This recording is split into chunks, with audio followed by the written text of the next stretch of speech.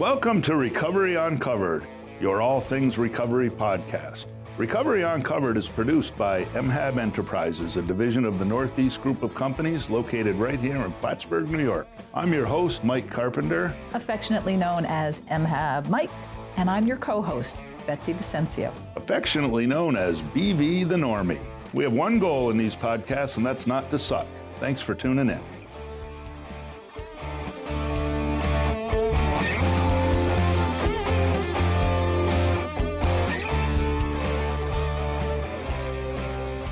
Talk some about recovery because we got scolded by one of our producers today that we're not talking enough about recovery. So we're going to do that. We really should. But let's talk about Aruba.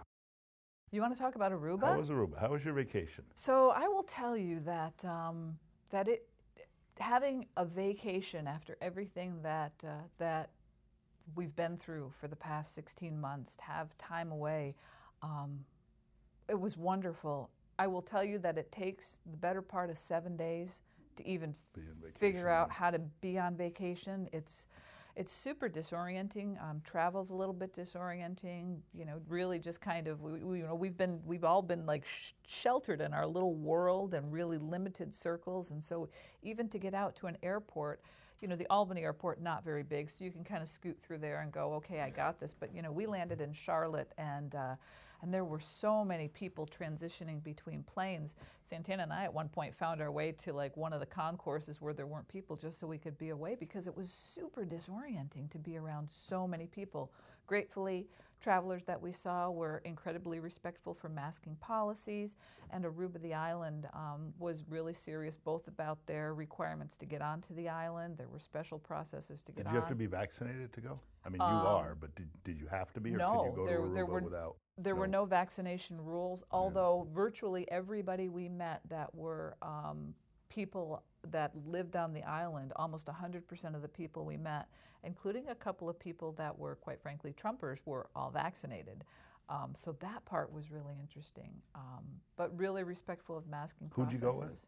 Santana and Marcia, my mother. We brought Marsh Bagard. So I want to make a point that I've been making all along. You took your mother and your favorite child with you, and you left your least favorite child home and didn't get to go on vacation. Is that correct? So let's be honest. My other favorite child, Bridget, I sent her on an almost 2 week vacation. You sent her to Alaska by herself. That was her lifelong dream of what she wanted to do. She doesn't like beach. She doesn't want to go to an island. She would not have had a good time on the island. She wouldn't have loved it at all. It's not her thing. It's Marcia's thing. Marcia loves the beach. She loves to be on an island. Santana loves the beach.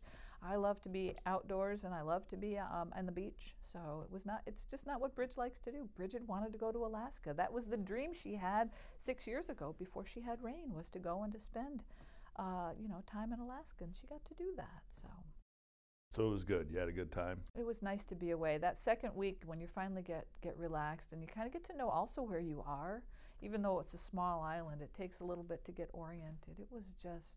It was nice to kind of settle in and relax and not feel the stress of kind of what the world has done to us over the past 15 months. So I feel much better. I was coming undone, a little bit unhinged at the end of my time before I went on vacation.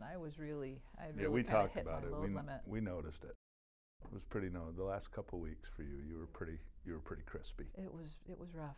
It was rough. So I feel much better. It's obvious you don't handle stress as well as I do. Clearly. Because I've not been affected. This COVID pandemic hasn't bothered me. Not in the least. I've been really good. Bike. So we're supposed to be talking about recovery, and we don't have a guest today. And the hospital guy would have been great because we could have talked about the problem in healthcare, which we know is huge. I think the impact of COVID has really impacted the healthcare industry, both hospital employees as well as nursing home employees, people that are caring for others amidst a time when we're all struggling to care for ourselves. I would love to have had that conversation with Greg Freeman today. One of the things that while you were gone for 2 weeks, I was kind of thinking about people don't know this, but you know this. This is Memorial Day weekend has been for the last, I think, 8 or 9 years for me, my weekend when I go to I don't call it a recovery retreat, but it's a golf tournament in Southern Virginia with 100+ guys that are all in recovery from all over the country, and it's a great event. And I didn't go this year for two reasons. One, you were gone, I didn't want to leave the business, and two, I had a family issue with somebody, so I just chose to stay home and miss it. And I really did miss it. I realized when they were gone how much I missed being there. And I think, you know, the point of that is oftentimes in recovery, we talk a lot about the work you have to do, and you got to look at your childhood trauma, and you got to deal with this, and you have to do this, and you got to be careful where you go so you don't drink or you don't get high or whatever the case is. And all of those things are incredibly important, but the rewards on the flip side of it and the fun stuff that we do is such a big component of it. And you know, I think about this, and I've now made friends from all over the country who I never would have met before by going to this golf tournament. And you know, three of the guys, there's usually 5 of us that regularly go, and 3 of them went this year, and 2 of us elected not to. And you know, when I texted them and asked them how it went, they were like, well, we made new friends and we sucked at golf, which is, you know, typically kind of the way we are. And I say that to say that I've learned how to have a really great time in recovery. And I think about you being in Aruba, and I think Bryn might have even asked me earlier, you know, I've been on a couple of cruises, and I remember the first time I went on a cruise in recovery, I hadn't been. I never really thought I would enjoy it, quite honestly. Lizzie wanted to go, so I said, okay, I'm willing to go and try it. And the irony of it is, at the end of that first cruise, I was like, my God, I loved it. My wife was like, it was okay. I didn't necessarily love it, so it's weird. And part of the reason for having a little fear, you know, anxiousness about going on the first one was there's a lot of booze. You know, that's what you hear. Oh, it's booze, free, people are drunk all the time, and the whole thing. And you know what I noticed when I was on that first cruise? There's a lot of booze. There is. I also noticed there were a lot of people who were not drinking excessively. You had your pocket of them, you know, sure. the people who are just there to be on a drunken binge for 7 or 8 days. You had a lot of them who might have a beer or two with dinner or whatever the case was. And then the irony of it is, you know, as a 12-stepper, which is what I am, when you walk in on a cruise ship, they have a board, and the board kind of lists events, like not the official cruise events, but things that people can put up for messages. So if you're going to have like a card game or something, you can put it up on the board. And there's a thing up there that says FOB. Meets in the card room or whatever, you know, every day at 10 a.m. And so for most people, they go FOB, I have no idea who those guys are. For those of us that are kind of in 12-step programs, we know that means Friends of Bill. So you go to these, and we wound up, on the first cruise, it was quite small. There were only maybe 3 or 4 of us, and so we went a couple of times, and we got to know those people. On the second cruise, there were like 15 people that were all in recovery. And so we wound up hanging out with them. You know, we're at the Schooner Bar, or we're in the casino at night, or we're just wherever. And we're running into these people, and they're like friends that we had no idea who they were before, but now we had this in common. So, you know, you begin to sense this camaraderie that goes on in these places. You know, we were in Germany for when we went over for Bogner, one of our customers, and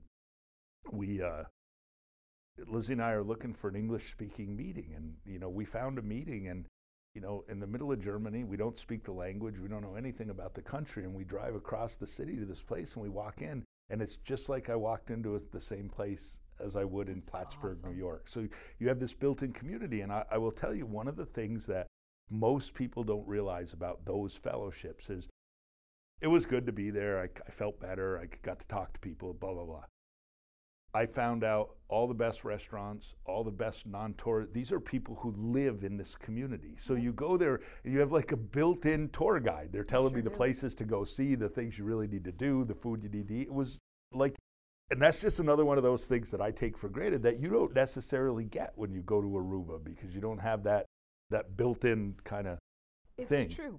You know, that's a couple of times when I've traveled, I'm a Rotarian, and there are Rotary groups all around the world. And we were driving down this one highway, and I saw the Rotary sign. I'm like, I should find the Rotary meeting and go. They meet once a week. It's usually a lunch meeting somewhere, and that would be my instant in to a you community can go that I'm to affiliated another with. place as a Rotarian? Absolutely. You can be a visiting Rotarian, just like AA, and just show up at a meeting and they welcome you in. You're part of that community and fellowship. I mean, fellowship is the key component to to Rotary. It took us about a week of going to the same smoothie shop to get what you got walking into that meeting, because finally the people kind of relaxed and lightened up and knew that we were staying at this more residential section of the island, and we literally came by every day, sat down, had a smoothie and a toastie, and had a chat, and it was great. So it's more inside scoop. Interesting dynamic, because you don't, like, it is one of the things that happens with people in recovery. First off, when most people come into recovery, they're not on top of their game. It's not I had a few too many drinks or a little bit and everything is good. Although there are some very wealthy or well-off people that are in recovery, no doubt. But most people are, financially in trouble, family in trouble, all that stuff. So the idea of ever being able to do anything other than just having a place to live and food to eat and a bed to sleep in is kind of foreign to people. And one of the things that we try to talk to the newer people when they come in is that, you can have this, like so they see me and I'm 31 years sober and I, got good business and a lot of friends and a happy marriage, and they see all that, but they're here and they go, I'll never get there. Mike's going out west to play golf for a week and he's going to the Grand Canyon and the Cardinal game and all that.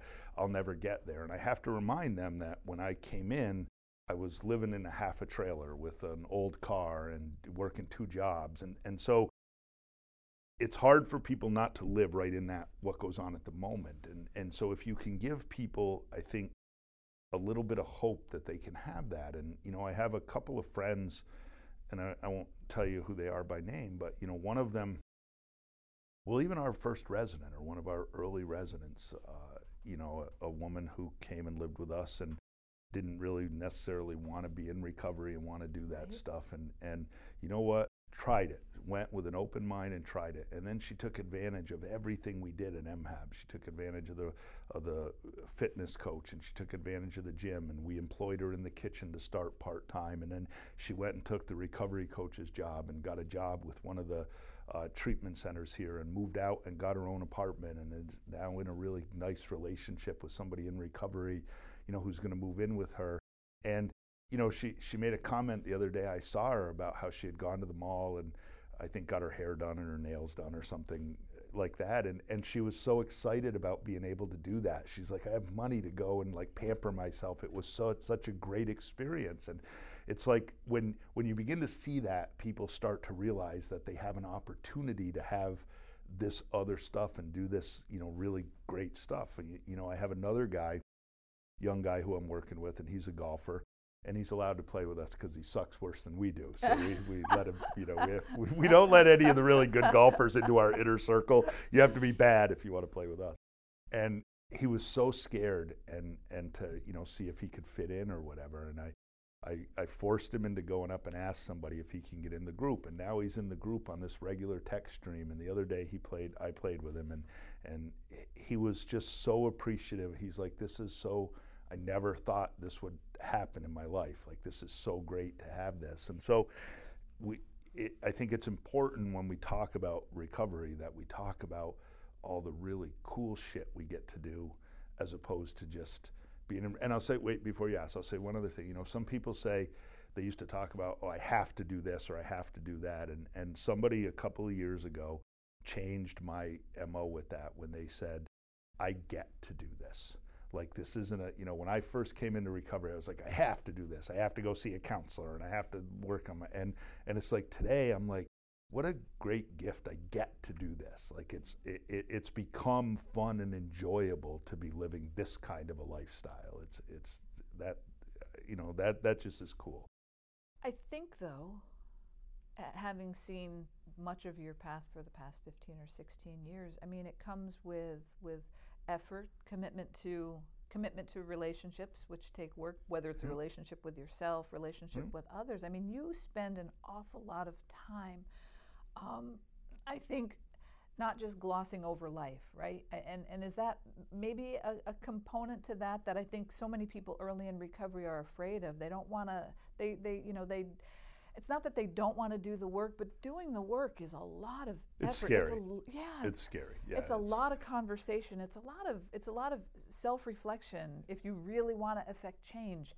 And I think yeah, that when you that's talk about soul searching and really getting down to the stuff that makes you tick as an individual, you know, none of us, I don't think any of us, even non-addicts, necessarily like the idea of, you know, analyzing what makes them tick and what their flaws are and what their, you know, and things that they have to change. And so, yeah, it's really tough. And it's ironic because you bring up a really great point that people, especially in early recovery, we're so extreme. Like we're when we come into early recovery, we're like the people in Washington are right now. We're like on these really, really, really extreme ends. And those extreme ends are either I'm going to be so committed to recovery and changing my life that I don't ever do anything except analyze everything I do. Like, you know, I used to hear people say, you know, stuff like that. Like, and this is a terrible story, but I use it, so I'm going to say it. Like, the people who are so in their head about making sure that they're living right because they're so afraid of getting high, if they wipe their ass regularly with, you know, 20 little sheets of toilet paper, and on Tuesday they only peel 16 off, they're worried that that puts them in relapse mode. Like, I got to figure it out because I regularly use 20 and now I'm using 16 and there must be something wrong. And there literally are people like that. And if that works for them, that's fine. I couldn't live like that. I couldn't live where everything that I do in my life was a thought that if I do this, I'm going to use. Like, if I drive down the different road today, that's going to cause me to use. Like, I can't live like that. Did you have moments in that, like that in early recovery? I think where early on, you're. I mean, it's got to be like like I'm having some success. Whether you're a professional athlete, I'm having some success, so I've got to do these same, you know, pre-game rituals in order to continue to have success. You live in a little bit of fear. I think that part of it early on is if you get to a point where you're willing to get around a few people who have been clean for a while and you trust them, you begin to realize, and you just do what they ask you to do, and then you see that you get through it. That's how you do it. You don't have any experience, so you don't know. So there is that. But so you have this extreme people on this side that are so, everything has to be recovery. And then you have this people on the other side who are like, I don't really want to do anything recovery, but I want to hang out with you guys and just have the joy of it. And those two things don't typically work by themselves. You have to get more to the middle. And you know what we say to people, like I've helped a fair number of people in early recovery get and remain clean for a long time. And most of them, or many of them, become really good friends of mine after, and we hang out together, we do things, provided we have things in common. I have some that they don't want to play golf and I don't want to go be a biker, so we don't, you know, we're not gonna hang out because we just don't enjoy the same things. Doesn't mean I don't love them or they don't love me or we don't help each other. We just not, you know, it's not that kind of a friendship. Can I ask you a question about that? You bring up a topic of trust, and for me, you know, I hear you talk about recovery and kind of this leap into this new world. So how does somebody in early recovery get to a place where you have some ability to trust? Is it a leap of faith, Mike? Yeah, so I think what happens is that, so there's a bunch of different stuff that goes on as the medical field has changed, as they begin to look at addiction differently and they look at it as a brain disease and, you know, all of those things. I think there are a lot of newer treatments that are coming out. And probably someday somebody will come up with a newer treatment that really does a great job with this. I don't know. I don't do enough research. But I think for those of us that are the old school people, we had to hit bottom. We had to get to that place of real desperation where it no longer was a choice. If I don't do this and I don't trust those people, I'm going to continue to do this and die or wind up in a jail cell. That's what's going to happen. In the new world, there's less of a push for hitting bottom. There's much more of a, we can stop people from using before they hit bottom and help them change. And I don't know if they can or they can't. Maybe that is truthful. Maybe there's a way to do that. For us, there really is that kind of desperation. So when you're forced into this corner, then it's not that you're trusting them, it's that you don't have any other alternative. Like there's not another, the alternatives are what I just said. And so you go to that. But none of us come in here with this incredible trust. One of the great lines that gets bantered around is, so when I was early on, I had this issue with trust. And I remember talking to crazy Ed LaFountain, and I love Ed. And Ed, you know, Ed would talk to me about that kind of stuff.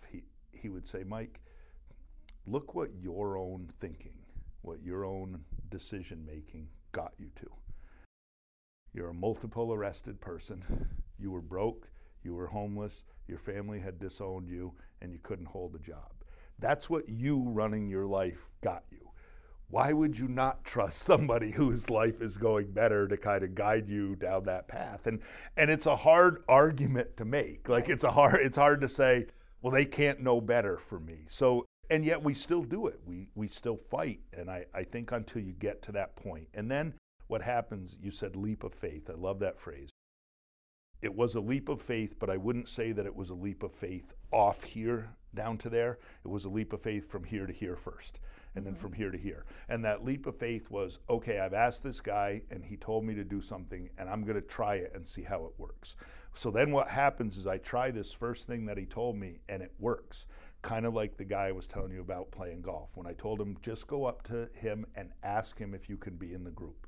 And he was so afraid to do that. And then when he did, and the guy was like, yeah, sure, give me your number, we'll put you on, we'll ask. Well, now the next time I tell him to do something over here, he has experience to draw on where he goes, okay, the last time he said I should do this, I did it, and it worked out really well. So I'll try again, and I'll try. And then before you know it, they get to this place where they say, okay, I've tried 8 things. All 8 things have been better in my life. So now I'm willing to jump off the big ledge and say I'll trust him to, because so far he hasn't steered me wrong. I think when we interview Allie on this program, I think she will really speak to that, because when she came in, she didn't want to have anything to do with traditional recovery. She didn't want to have a meeting. She wanted a place to live. Yep. She was carrying a bunch of burdens, you know, having been, I think, kicked out of the county in which she lived. They didn't want her back. I mean, she had really a very checkered past, and she really didn't have any place to go, but was not interested in doing anything. Yeah. And she took, I think, that small step leap of faith, one, because the meeting was right there at MHAB. You couldn't not just say, I'm willing to try, because all I have to do is walk across the parking lot and walk into the door. I mean, you don't, the only effort it takes is for you to get out of your, you know, out of your dorm room. Be willing to leave your dorm room and go across the street. Yeah, you're right. And so she, to me, is one of those most profound small step leap of faith people that now carries with her a joy of recovery, a joy of the success of you know, I trust the people that are in part of my circle because I've worked on these relationships. I trust the programs that I've been involved in. And she has so many fears that she had to overcome. You know, she was working on, you know, she lived on the system, and she was so afraid to try to get off the benefits that she had kind of come to know throughout her life. And now she really lives independent and free of most anything except her own effort to get up and go to work and to pay her bills and to live her life. So think about this. You used the word that I think is probably my favorite word in the whole world, especially the world of recovery, and that's fear. And I will tell you that you think about what alcohol and drugs did for me and does for most people is it alleviated the fears that I had to go and do something. That's what it did. It gave me courage. It gave me, I couldn't go to, just think about like a high school dance. I couldn't go ask a girl to dance at a high school dance. I just didn't have it in me to walk across the room and do it. Couple, 3, 4 beers and smoke a joint, and I'll walk up to her and be the life of the party and say, will you dance with me? So it took care of that fear. You know, you went, I don't think you'd surfed before you were in Aruba, right? Did not, never surfed. So I'm assuming that on some level there was at least a little bit of fear. Maybe fear is not the right word, maybe it's anxiousness or whatever for both you and Santana. The difference between people like you and people like me is that before recovery, first off, I probably wouldn't have been in Aruba, but beyond that, if I were there and I had the opportunity to go learn to surf, I would have had to have a few drinks before I could do that. And if I couldn't have a few drinks before I would go, I wouldn't go. I would come up with a reason for not going. People like you in Santana you struggle with it. I'm sure walking out there and the first time you get on there is a fearful thing, but you're able to walk through it. You don't want to look like an idiot, oh my God, I'm not going to be able to do this. It's going to be humiliating. For addicts and alcoholics, we justify that the couple beers or whatever it is my drug of choice is will help me to get through this tremendous fear that I have. Otherwise, I won't walk through it. So of all the things that we talk about, I think fear, masked by a whole bunch of different emotions, whether it's anger or resentment or whatever, always comes down to that fear inside of me. And I went and spoke at the legislator meeting the other night about the nursing home where my mother is, and I think I speak pretty well in public. I think I make pretty good presentations. I think I'm okay. But it doesn't mean that 15 minutes before I'm there, I'm not scared to death and going, I'd rather not go do this. And I think early on in recovery, I never could have done that. The fear would have gotten to me, and I just couldn't have. And now today, I've learned, and the only way that I've learned was I took these little series of leaps of faith until I said, now I can look back at my history and go, you've spoken public 100 times.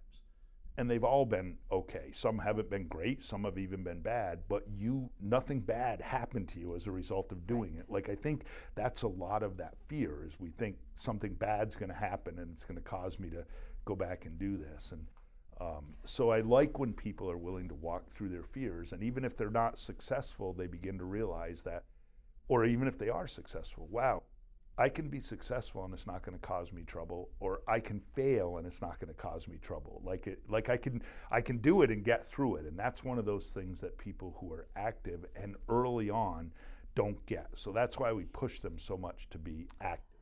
So I don't know if this is just exclusive to people that are in recovery, but it does seem to come up in a lot of mentorship arrangements that I have, people who fear both failure as well as fear success.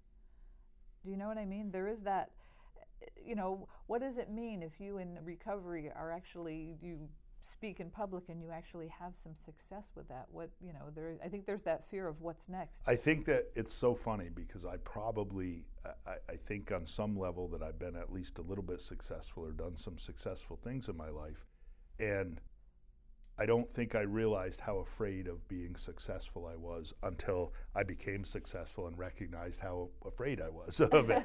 Like, early on, I'd been such a failure. I'd failed. Like, it was easy to not almost be afraid of it because I was used to it. It's like, this is who I am. I'm a failure. This is what I do. It doesn't matter what it is. I'm just going to screw it up and I'll make do and get by.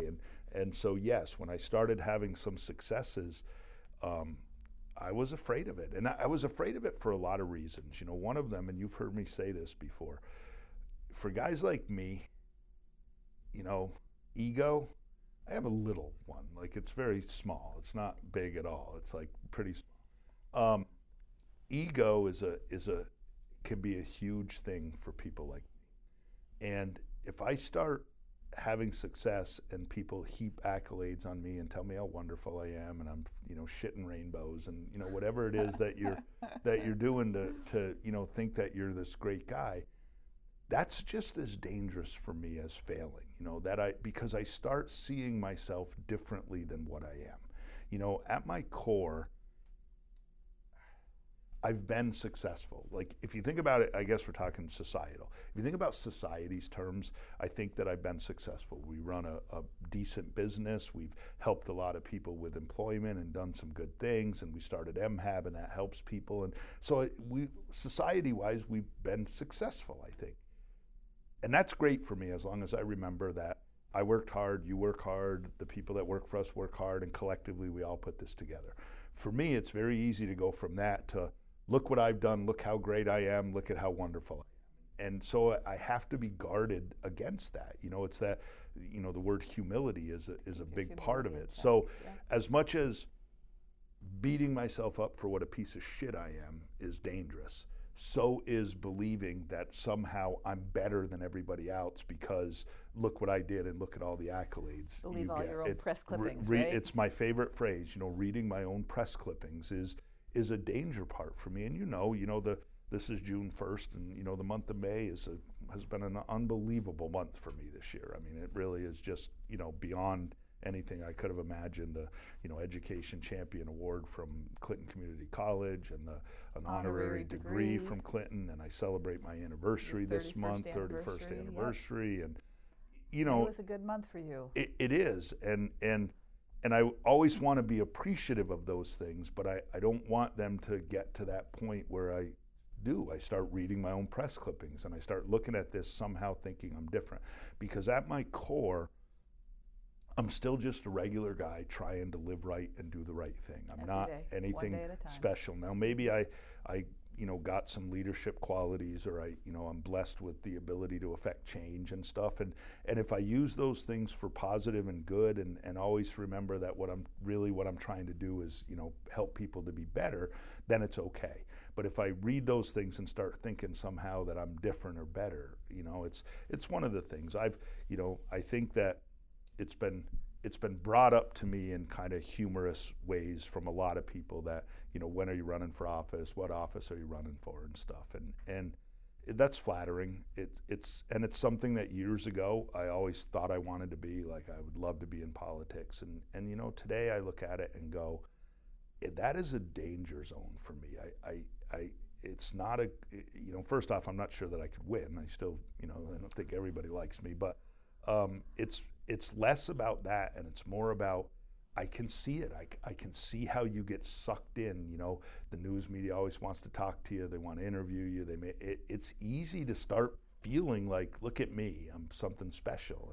Well, I think that politics is the one arena that we think is a place where we can affect change, and I think that we, and especially you've come to the idea that it's important that what you do makes a difference in other people's lives. It's not just about us. It's really that which we're giving away, whether it's time, effort, energy, money, skill, opportunity, hope. And so in politics, you think, here's the place where I can really move the needle and change people's lives in the big picture, whether it's changing legislation, creating opportunity on a bigger scale.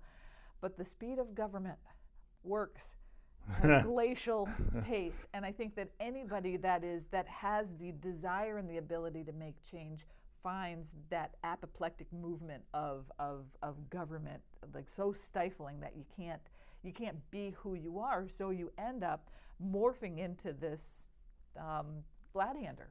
And I think that you would absolutely struggle with that. Now, either you would force your way to change and bend the entire legislature, or bend the entire assembly, or bend the entire Senate to your will, which is huge work to do.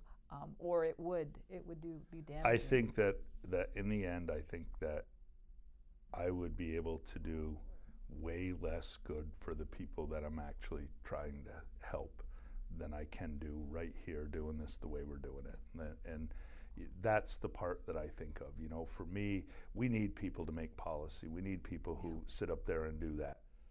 I'm not that person. I'm so much better in this arena where I can be down at the, that sounds terrible, I don't mean down at the, but in the trenches more than up there doing. We have to be able to do the work. Yeah, we have to be able to change people's lives one life at a time in a way that makes a difference, because we're going to create great inertia. Use Move the Needle on a Recovery podcast. I love that. I love that. We just sent half the audience into relapse mode because Betsy's talking about needles on the Recovery podcast. It's really cool. So anyway, I think that, the point of today's was, I don't know. We didn't have a point. We just wanted to talk about recovery stuff. And I think for me, my life has to be fun. Like it has to be, if my life were shrouded in just talking about all the things that are wrong with me and always trying to work on myself and do that, I don't think that I would want to be in recovery that way. I want it to be, Lizzie and I have, so we go on vacation in September. We're going for 2 weeks out west, and we'll play golf in Utah and go down to the Grand Canyon. And, it's a great trip.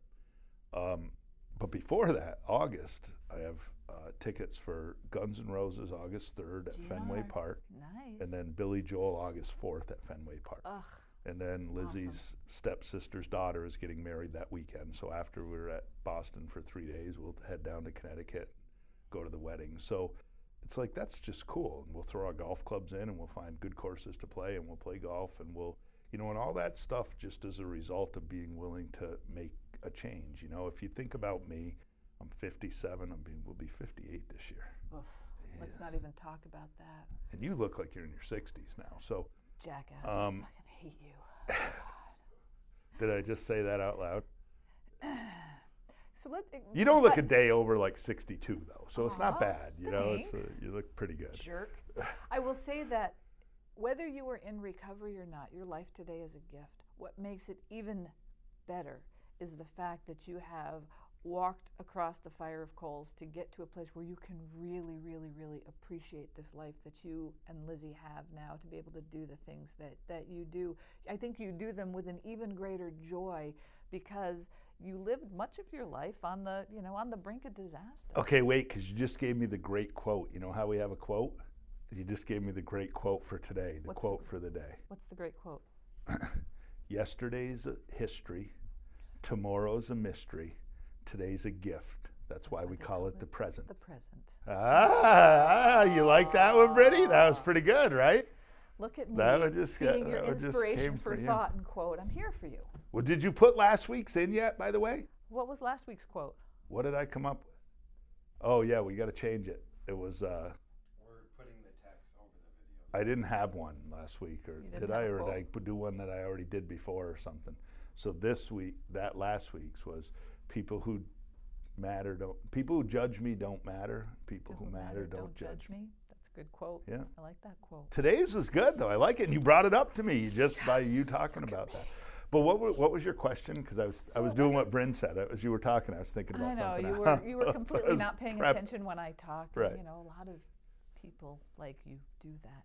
It really wasn't a question. It was really kind of a reflection on the fact that somebody that was living your life right now, whether they were in recovery or not, it's a great life. Right? What makes yours even better is that you and Liz have this level of appreciation that's so much higher because of the place from which you've come. And I think for people in early recovery, I think it's just, I hope that it's inspiring for them to see what's possible by the life that you are living, and the way that you're willing to share both kind of the where you've been as well as the where you are. I think that you have, the hard part of that is that, and this is what I struggled with when I first came in,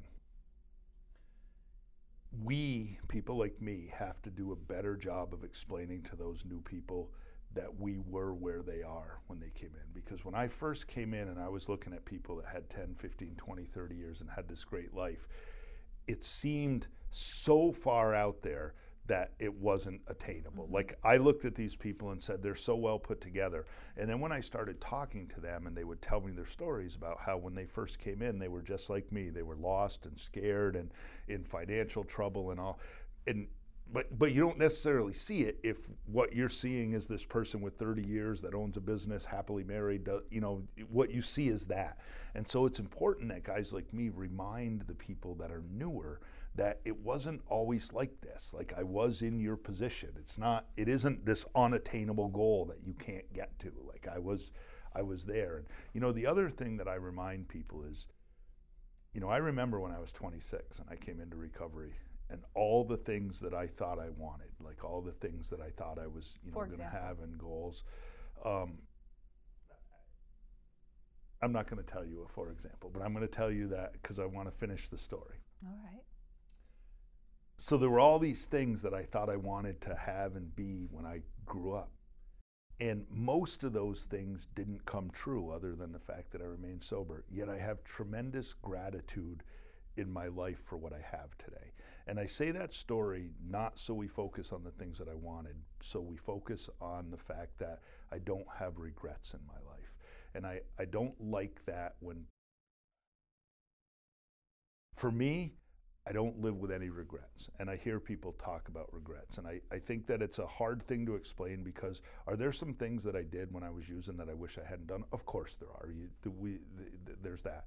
But I also know that my life is where it is today because of every turn that I took and everything that happened. If one thing had happened different, how much different could my life be? If I had taken one, and this may sound simplistic to people or they might not agree, but for me, I look at it and go, If I had taken a left turn as opposed to going straight, I could have gotten in a car accident after taking that left turn, and my whole life, I mean, one thing. So I look at my life today and go, I have this incredibly great life because of everything that I've been through. So I don't spend a lot of time dreaming or wanting things. I try to spend a lot of time just living in the moment in the day. And it doesn't mean we don't plan or we don't do things, you know, from running a business. You have to have some planning, but it really is about whatever comes is going to be cool and exciting and fun.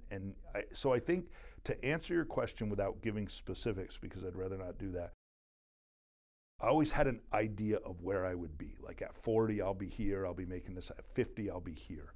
And I think I'm at the place now where I'm going, the goal of life is to be enjoying the journey, not trying to get somewhere. Like it's the journey that matters. Like, you know, we look at, it's the journey. It's the, what am I doing day to day to really appreciate the life that I have and enjoy it? Because we're not guaranteed. Like, I think I'm pretty healthy. I think you're pretty healthy. I think we're probably gonna be around for a while, but there's no guarantee of that. And I don't wanna be at a place where I go, I was working so hard to get all this that I forgot to enjoy my life while I was doing it. And then I finally get there and all of a sudden I'm diagnosed with cancer and I'm gonna be dead in a year. Like it doesn't make a lot of sense to me. So I spend my life trying to live each day like it's, like this could be it. You know, and not recklessly, like I'm not, you know, not living so much on the edge that I'm reckless, but I do understand that if, I think I said this, might have been to my father. I don't want to die today. I want to live for a lot more years. I think I'm pretty healthy.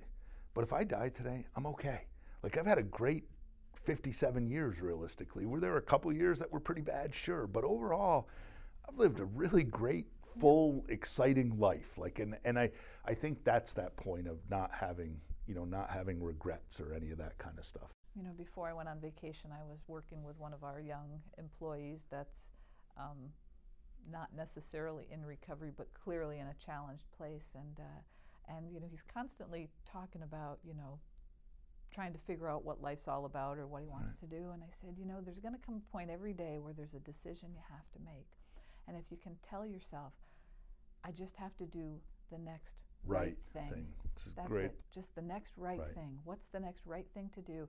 And then if you can get that far, you're going to get there, wherever there is. There doesn't necessarily have to have a destination as much as get yourself into a mind space where I know I'm at a point where I'm going to decide whether I'm going to go over and talk to that guy that's selling drugs or I'm going to go with this guy that's, you know, going fishing. I mean, whatever the, you know, whatever the decision point is. Such a judged society. Like, where, you know, you're supposed to go to college and you get a degree and you go get a career and you find somebody to marry and you have children. Like, everything's like supposed to be this way. And I think what a lot of people are beginning to learning is life is just life. It doesn't, there's no set pattern necessarily. I try to live right. I try to just do the next right thing. And if I do, I have this great existence. And for the most part, things are terrific. You know, I heard a speaker once years ago spoke about that kind of stuff, and she was at a rehab, so you can watch it on YouTube, but she was speaking at a rehab, and she said she had like 35 or 40 years, and she said, if I could give you my 35 years in recovery, I wouldn't do it. And so these people in rehab are like annoyed. They're like, what an arrogant bitch, and you know, she wouldn't do this. And then she followed it up with, because I wouldn't want to rob you of the incredible journey that you're going to experience over the next 35 years of your life.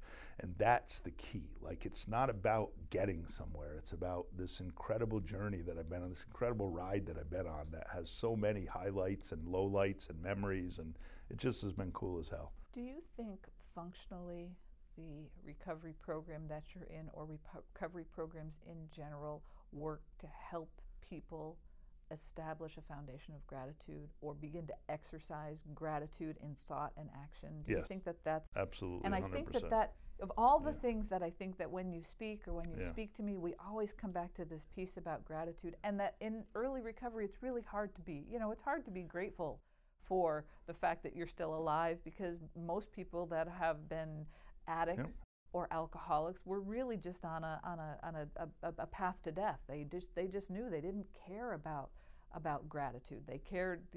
So I was the same way. You know, I was I honestly didn't expect to live past 30 years old, 35 years old. And it wasn't that I had a death wish, but I cared very little about it. I mean, you know, drinking and driving and, you know, violent situations and places that I hung out and people that I was with, there was no value on my life. I didn't place any real value on it. I just was like, whatever happens, it's fine. I don't care. People that struggle with depression or anxiety disorder who are really struggling to find both themselves as well as a purpose, you know, you get to this really dark place. And so foundationally, if you can find a foundation for gratitude and to find small things to appreciate, and I think that's what I've watched, I think my daughter appreciate that what recovery has given her is really a sense of gratitude. I think that there's so much strength and power in gratitude in terms of giving you a foundation to stand on and to grow from. I think it's kind of a big I would agree with you that, you know, gratitude is certainly a huge component of it. The other thing I think is that a really great friend of mine said years ago that being in recovery isn't about feeling good, it's about living right. And I love that statement. Like it's, you know, so much of my life when I was using, and even in recovery, was spent trying to feel good. And being in recovery is really just what people like me are trying to do is live more like you've lived most of your life. Like we're trying just to be normal members of society. Like we're trying to live. He called me normal. You know, I do. Well, BB, think about this. You know, if you think about like most people who aren't afflicted with this, they live pretty much the way that I live now. They have some type of faith, usually. They are able to hold themselves accountable for the things that they do. They try to be honest and forthright as much as they can. They try to help other people where they can if other people need help. Like those are all components of people in recovery. We just didn't know how to do that. Like you guys didn't need a playbook. We needed a playbook. We didn't necessarily. I think we probably could. Probably some of you could use the playbook too. Yeah. And then we need a little help doing the right thing. But I think that that's a lot of it is that we just didn't know. We just were. I've said this before. You've heard me speak 100 times. Like I was a taker. I just took. Like my whole life was just about taking from people, and it wasn't because I didn't like people or I just didn't care. I was like, I just want to get high. That's what I care about. I care about one thing. I don't necessarily care about anything else. That's what I want my life to be. And you know, so when you get sober and you start to recognize that, that's when you'd start to say, you know, now I want to be more of a giver. What can I? Rather than what can I get, what can I give? You know, didn't John F. Kennedy say something along those lines, like, ask what your country can do for you, ask what you can do for your country, right? Isn't that that's a great, and you know, forget about it, country, world, whatever. Like what, you know, how can I be something that's good for other people? Like what can I contribute as opposed to just what can I get? You know, I think about MHAB and like WIFM. WIFM. What's in it for me? What's in it for you? Whiffy. What's in it for them? I don't get whiffy. I get whiffy. What's in it for them? I think that, you know, I think about MHAB and I think about the things that we do in our business, and sometimes, especially on really hard days, and I had some hard days there before I went on vacation trying to get my mind right. But I know that we ask ourselves, is my action going to make something better than the way that I showed up to it? Whether it's somebody's life, my experience with somebody in my office over you know, is what I'm doing making it better for somebody or something else, or is what I'm doing making it worse? And I'm trying, and I think that that's gratitude. I think that that's taking and giving something away as opposed to taking it for yourself. Most of what you're doing is not making my life any better, so hopefully it's helping other people. You'd be lost without me. You can say all your. Did you send me a text that did you miss me or whatever? And yeah, I said, I didn't even know you were gone. I think that was my response. I did. Last week I missed you a little bit, but I missed you in like a bad way. I was cursing you out because I had to. I had to do a lot of shit. I'm like, where's Betsy? This is what she's supposed to be doing. She had done better when she left. Good for you. So do you have any final thoughts you want to talk? I don't even know what we talked about. Brittany, what did we talk about today? You talked about recovery, being grateful, having a great life, and not having to do things, but getting to do them. Brittany, are you grateful? I'm very grateful. Awesome. Telly? You grateful? Yes. Good man. Yeah, I think you guys did good. I love how we bring our people in to talk to them every I time we think, ask well, them you know, questions. they're part of the heartbeat of Let what me we tell got you going something on. before we go, though. They were stars last week. Were They they? sat right here. The two of them were fat. You know, Telly, I know Telly well enough, and I know what he's going to do. Brittany said more in the hour that she was sitting here than she said in the whole time she worked with us. I She was cannot just like, wait when to see she was what like, you were I didn't even able need to to ask her. create. She just went off on that. It was like, Well, great. the edited version don't actually have me or Bryn in it. That's I great. love that. I love that. It was. I thought I had a ton of fun with you guys last week. I thought it was really cool. I'm excited. I'm excited to see that out there. Can't wait to see it. It was Hey, very you should good. talk about your sweatshirt so that we can. What do I get all got? I got it's what's it say? It's way too peoply outside, and you know, this is my, and it's funny because I wear this, and you know, I do have this kind of hard. demeanor, I think, that exterior. comes across as like uncaring and not liking people, and Gosh, and nothing is farther from the truth because you are such a. but I people really person. don't like annoying people. Like, I still haven't figured. I ask myself every day, why do I like Betsy? She annoys the hell out of me every day, and yet I still like her. You know, Really? It's like I'm Really? like I just don't get it Annoy you every day. every day, You're and so yet lucky to I have still me. You and are yet I still so like you. lucky So, to have me. yes, so it's way too peoply outside, And that nothing could be farther from the truth about you, which is really an interesting piece to you. I know it An really interesting is. paradox. about Listen, you. I think love that we've fully established in these podcasts and before that I am. My mother used to say to me, when you were born, they broke the mold, meaning that there can never be another one of you. That's and I a think fact. that Oh, is Barbara, you probably are a so very right. a very true fact of what she said, that I am certainly You're a one of somebody a who kind. marches to the beat of my own drum and does my own thing. But well, this was cool. Welcome back from Aruba. Thanks, honey. It's I'm glad nice to be to back. it's nice to I see missed you all. You know, I know you think you go on vacation and you don't, but I mean, you missed my. Didn't I community. finally I tell missed you my what, real quick before we close? I think you sent me like some email or something. Oh no. So our accounting team asked me to approve, you know, payables, because Yep. you usually do it Yep, when yep. you're here. And so I had Natalie come in, I went over them and I approved them. And then like 2 hours later, you send an email saying approved. And I think I sent you back a really nasty email like, will you be on vacation, for Christ's sake? I got this. We're fine. Like, leave me alone. Don't stop responding to emails.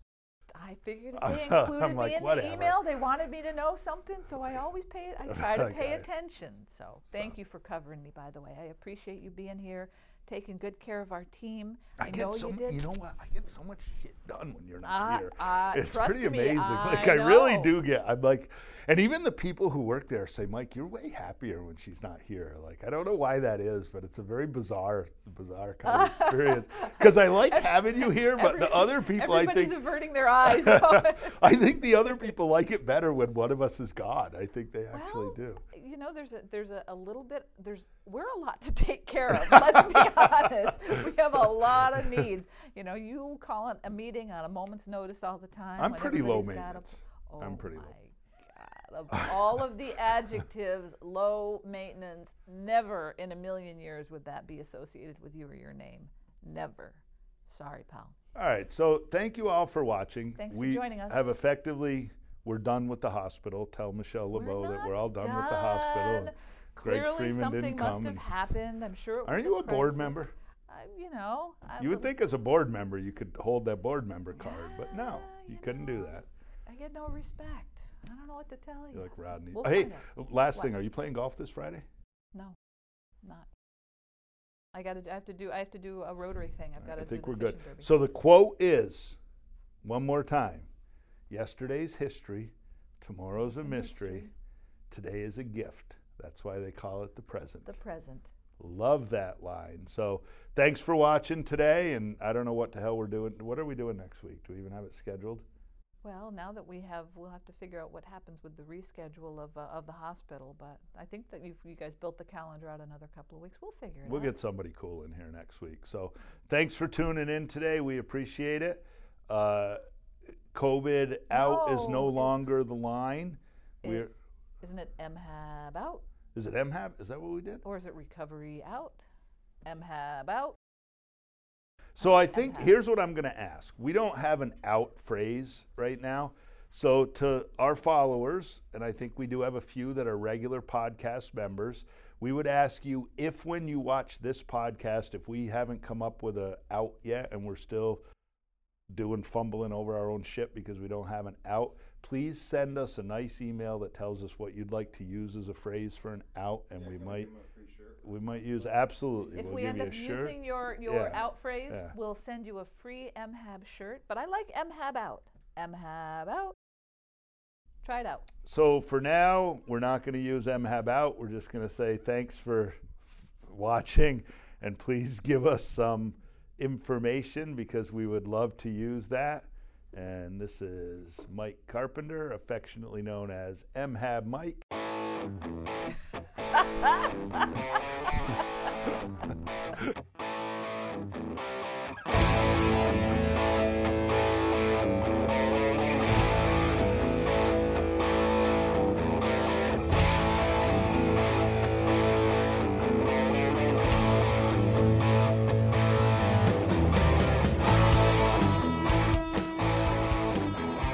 Thanks for joining us today at Recovery Uncovered. No matter where you are in your recovery journey, or if you're supporting the recovery journey of a loved one, just know today is the first day of the rest of your life. Visit our website at mhab.org. And if you want to become an old-timer in recovery, don't use and don't die. This has been Recovery Uncovered.